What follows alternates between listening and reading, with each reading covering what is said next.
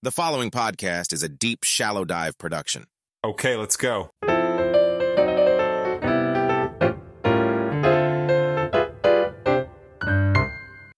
Hey everybody, happy Friday, and I do apologize to the 7 a.m. crew. Sorry for getting this one out later today. I watched, gosh, why do I do this to myself? Seriously, I torture myself. No, I'm just kidding. But I did watch the Gavin Newsom, Ron DeSantis great red versus great blue state debate. Man, they could have come up with a better name for that. So anyway, I did watch that last night, and I wanted to kind of see what the reaction was prior to recording this. And honestly, I was exhausted, so I just couldn't get it done last night.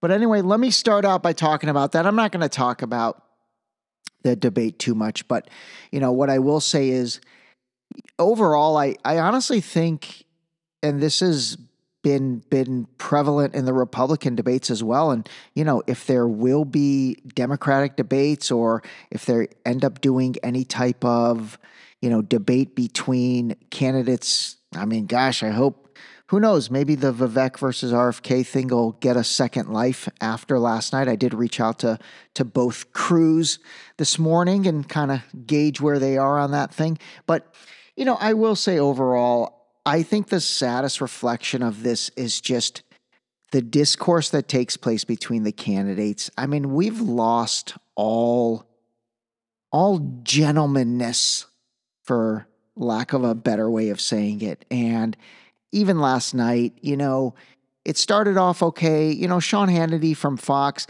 I thought he could have controlled it better. Honestly, I don't think there's an issue with shut off the other person's microphone when you're asking the first person the question, because the interruptions and all that, they just make it annoying, and they make you angry while you're watching it, like angry for humanity and for the country. And so, I think overall we've just lost a sense of decorum when it comes to this stuff. I went back and looked at debates from the Reagan era, John F. K. versus Nixon. Those guys were gentlemen to each other, Walter Mondale, all these guys. I mean, again, I'm sure they were as well, maybe not as arch enemies as politics has gotten today. Actually, I don't think it was as divided back then. But, they were gentlemen to each other, and it was a debate that had substance, even other debates between world leaders and I've got a great clip from Nelson Mandela that I'm going to be playing in an upcoming episode. It was intellectual, and it had manners, and there was a level of respect between candidates. And again, last night, I don't think any of that existed. My overall summary was, personally, this is just my own view. Let's start with Gavin Newsom. This guy, I mean, he is slick. He is very, very, very slick. And he's a politician. He's really good at being a politician. He actually reminds me a lot of Benjamin Netanyahu. He really does. Those two guys, they're both very good at being politicians. But, from literally the opening statement, he deflected most questions. He's very good at taking questions with data, mind you, with his data, the data that he wants to talk about, in a direction that he wants to take. And so there was, slide after slide where Foxx and Sean Hannity were putting up stats. I mean, these are legitimate stats, whether it was from the CDC, the Census Bureau. These are stats that are accepted by most people. And, he would just completely gloss over it because the stats made California look terrible and they made Florida look great. And you know what? Those are the stats. They're probably real. So anyway, overall on him, I did think that he's just slick. He's just slick, but there's a lack of substance. I also think he's just not genuine. I mean, listen, if you want to support the Biden-Harris ticket, that's great. Honestly, I totally respect that. That's your party. If you want to support that side, but you just cannot come out with not a straight face, because he can definitely do it with a straight face, And dude, that guy's teeth, he's got like, it looks like he has like double veneers on. They're thick and they're white. I have pretty white teeth, naturally white teeth. Thank you very much. But man, that thing was like glowing through my TV. But he can keep a straight face. But you can't, you got to call a spade a spade. Actually, that's an amazing way to put it when it comes to that. Just call a spade a spade. I mean, I'm willing to sit down and talk about the positive things of anybody, including Biden and the Biden administration. But at the same time, you can't say everything's positive. And that applies to California as well. I mean, I literally moved out of Los Angeles, gave up the nickname LA Ray, which ended up being the third greatest nickname in history, behind number 2, the Big Hurt, Frank Thomas, and number 1, the Big Unit, Randy Johnson, both in baseball, actually. If there are other great nicknames of all time, send them to me. Maybe I'll revise that list. But right now, LA Ray ranks number 3, and I gave that up because I just couldn't take it anymore. I could not take the mess, for lack of a better way of putting it. They put up a graphic last night that showed, I guess somebody has, and again, this is legit, somebody's created a feces tracker. This is a map of San Francisco. There's a lot of plots on that. You may be asking, what is that plotting?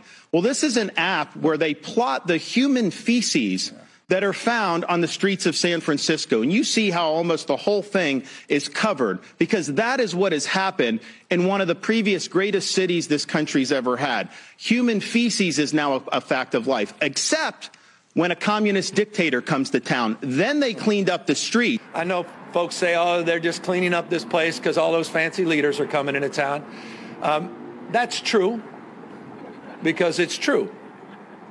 But it's also true because it's true. All right, there you have it. That was a double clip merge. So that was Desantis last night talking about the poop map. And when you zoom out, the entire city of San Francisco looks like a big turd, which it kind of is. So it's like a big turd because people have feces everywhere. Now, again, I know that's a little extreme, but I don't know if you've been to San Francisco over the past 4 years. It's awful. And so is Los Angeles. Los Angeles really has gone downhill, ever since COVID and then the BLM riots and all that. It's just not the same city. The energy's not there. And, that was one of the big reasons I moved out of there. But when you can't call a spade on even that, I would have respected Gavin Newsom much more if he'd have said, hey, you know what? We went through a bunch of things.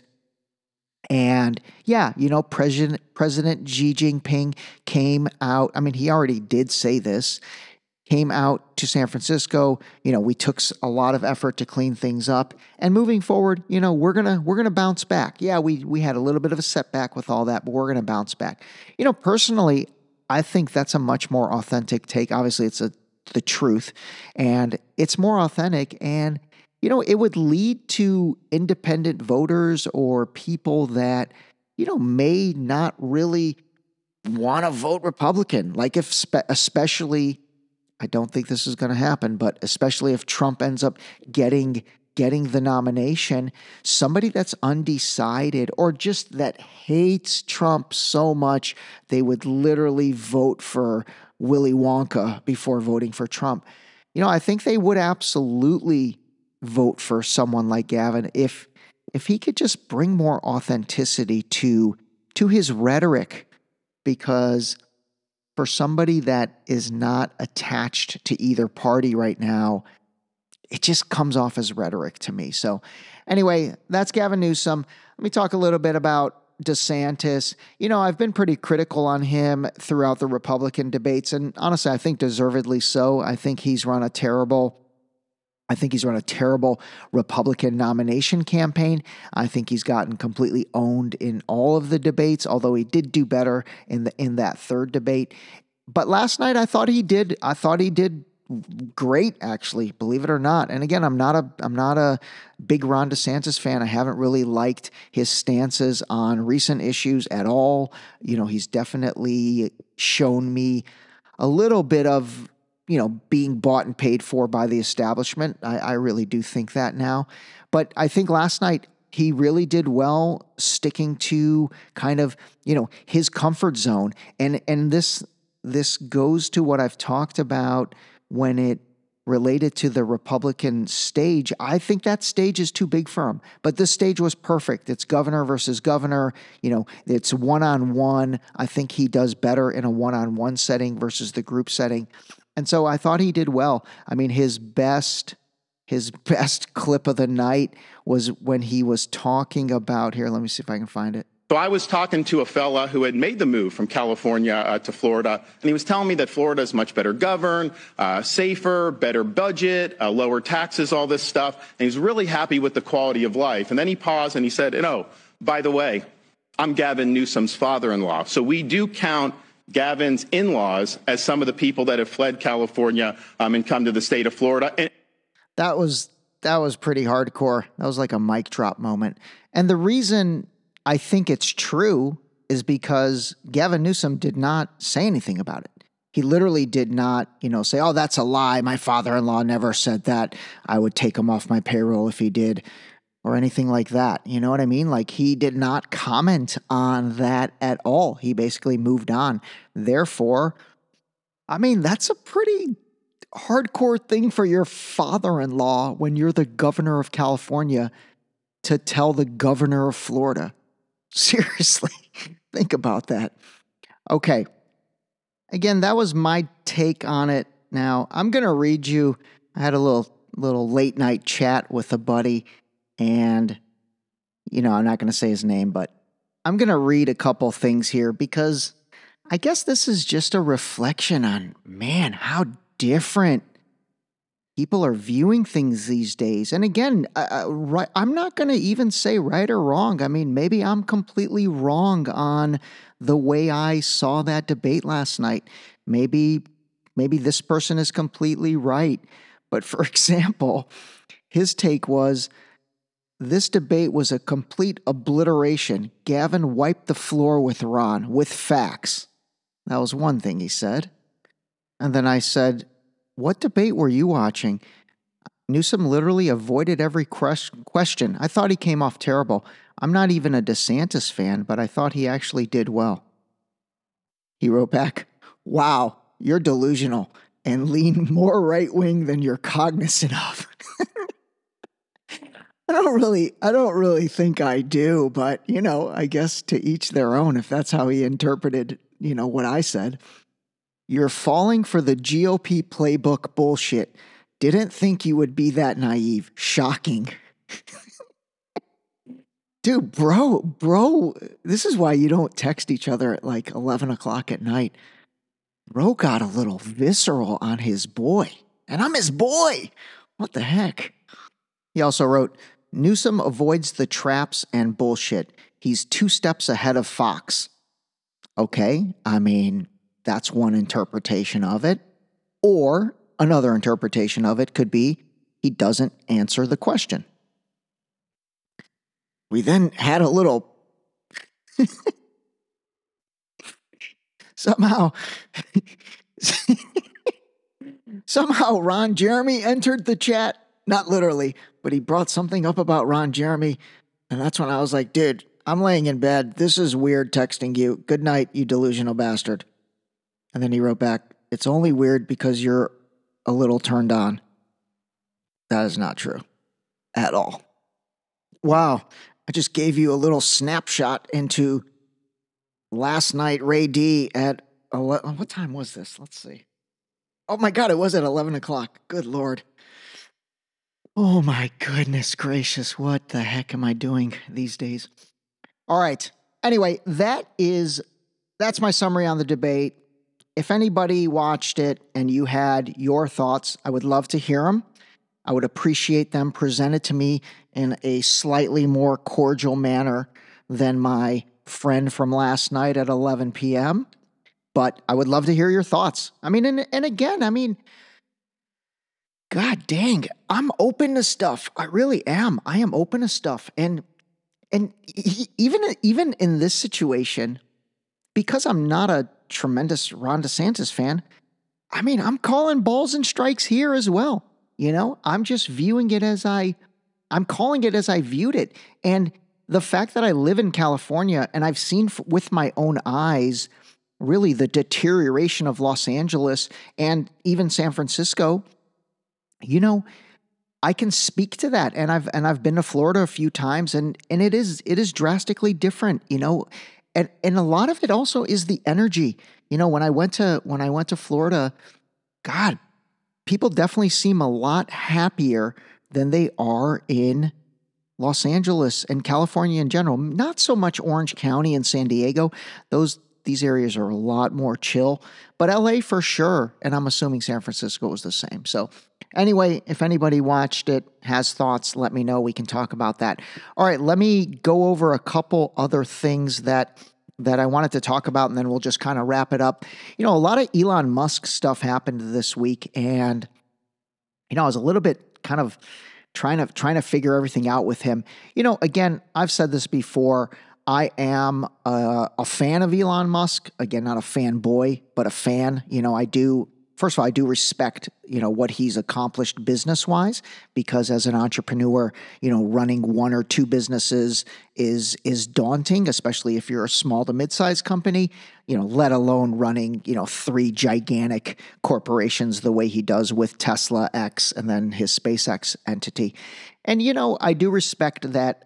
I've always felt he kind of rises above things, and I really have always felt that he kind of a little bit kills people with kindness, which I think absolutely does work, and then also kills people a little bit with intellect and facts, which I also think absolutely does work.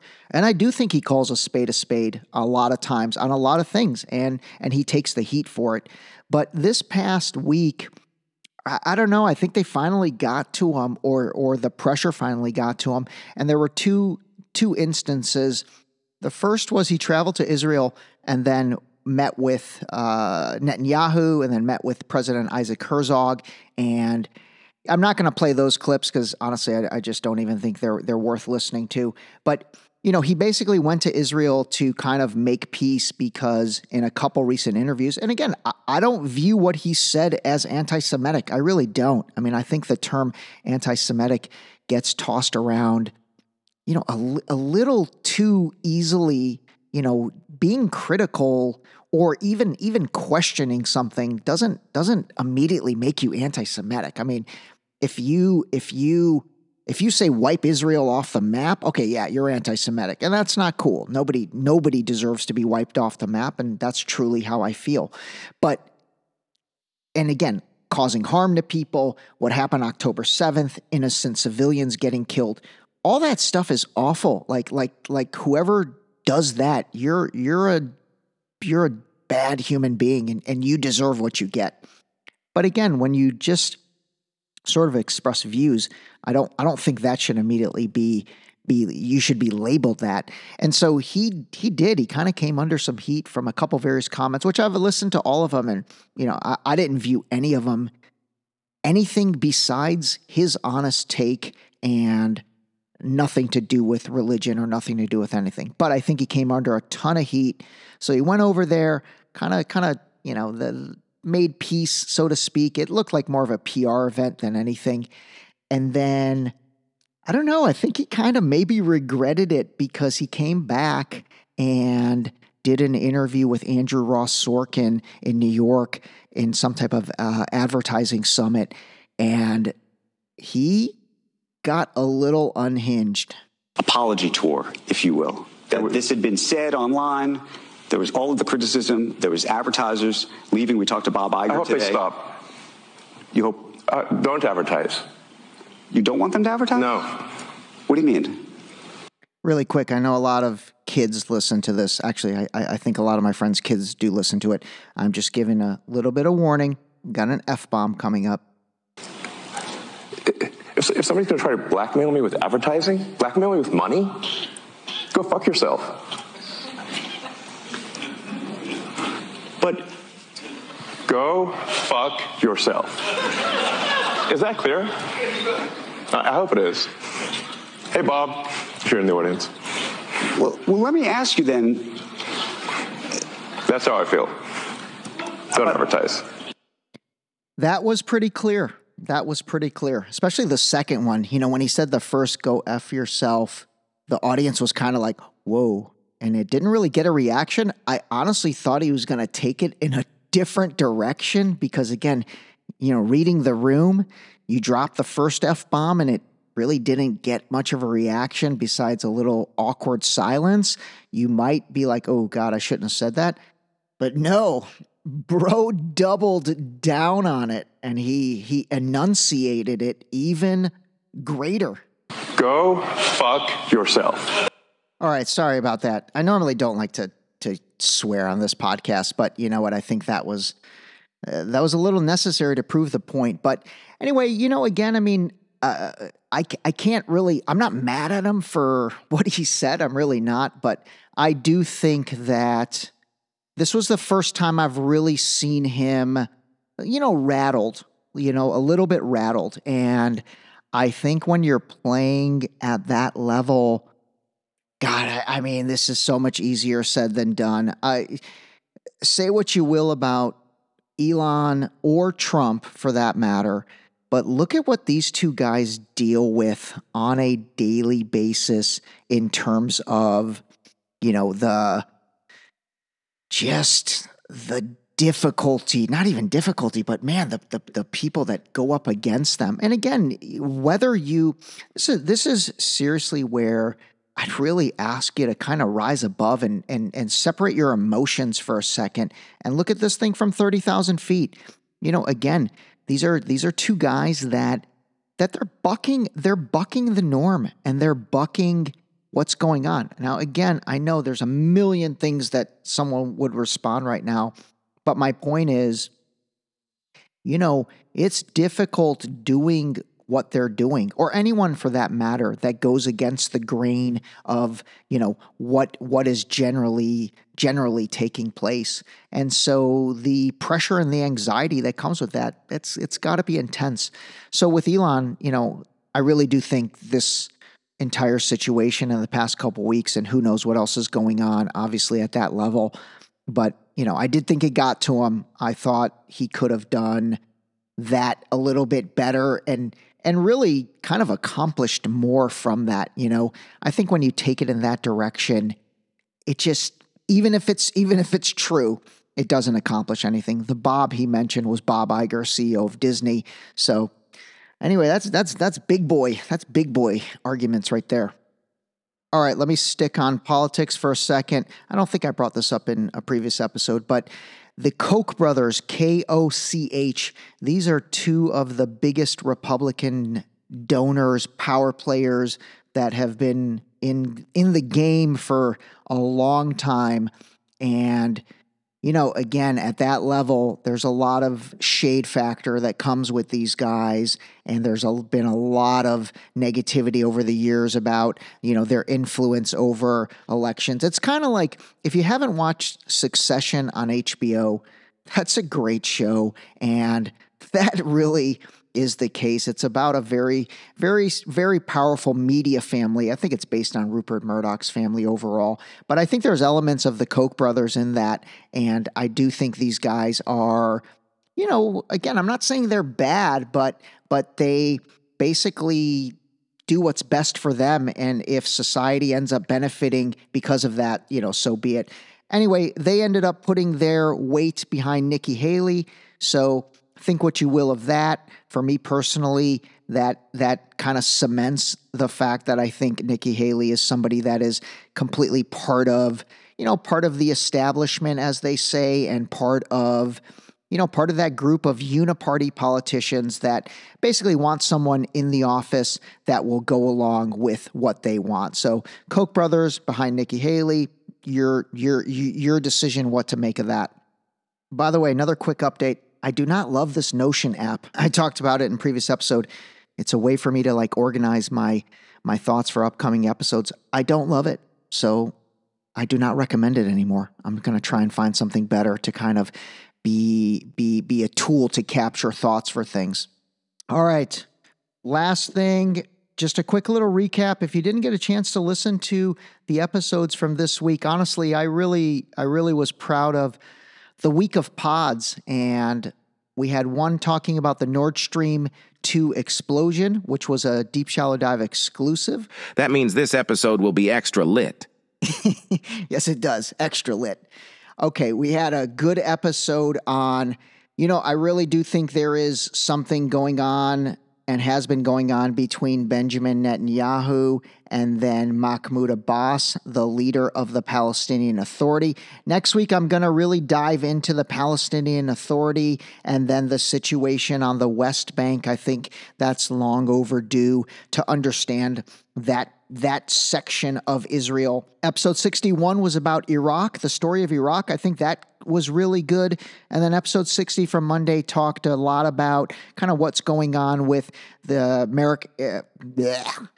New York Mayor Eric Adams, Jamie Foxx, more on Netanyahu. So anyway, some good ones from last week. Definitely give a listen. And then I am going to leave you with a teaser for another upcoming Deep Shallow Dive exclusive.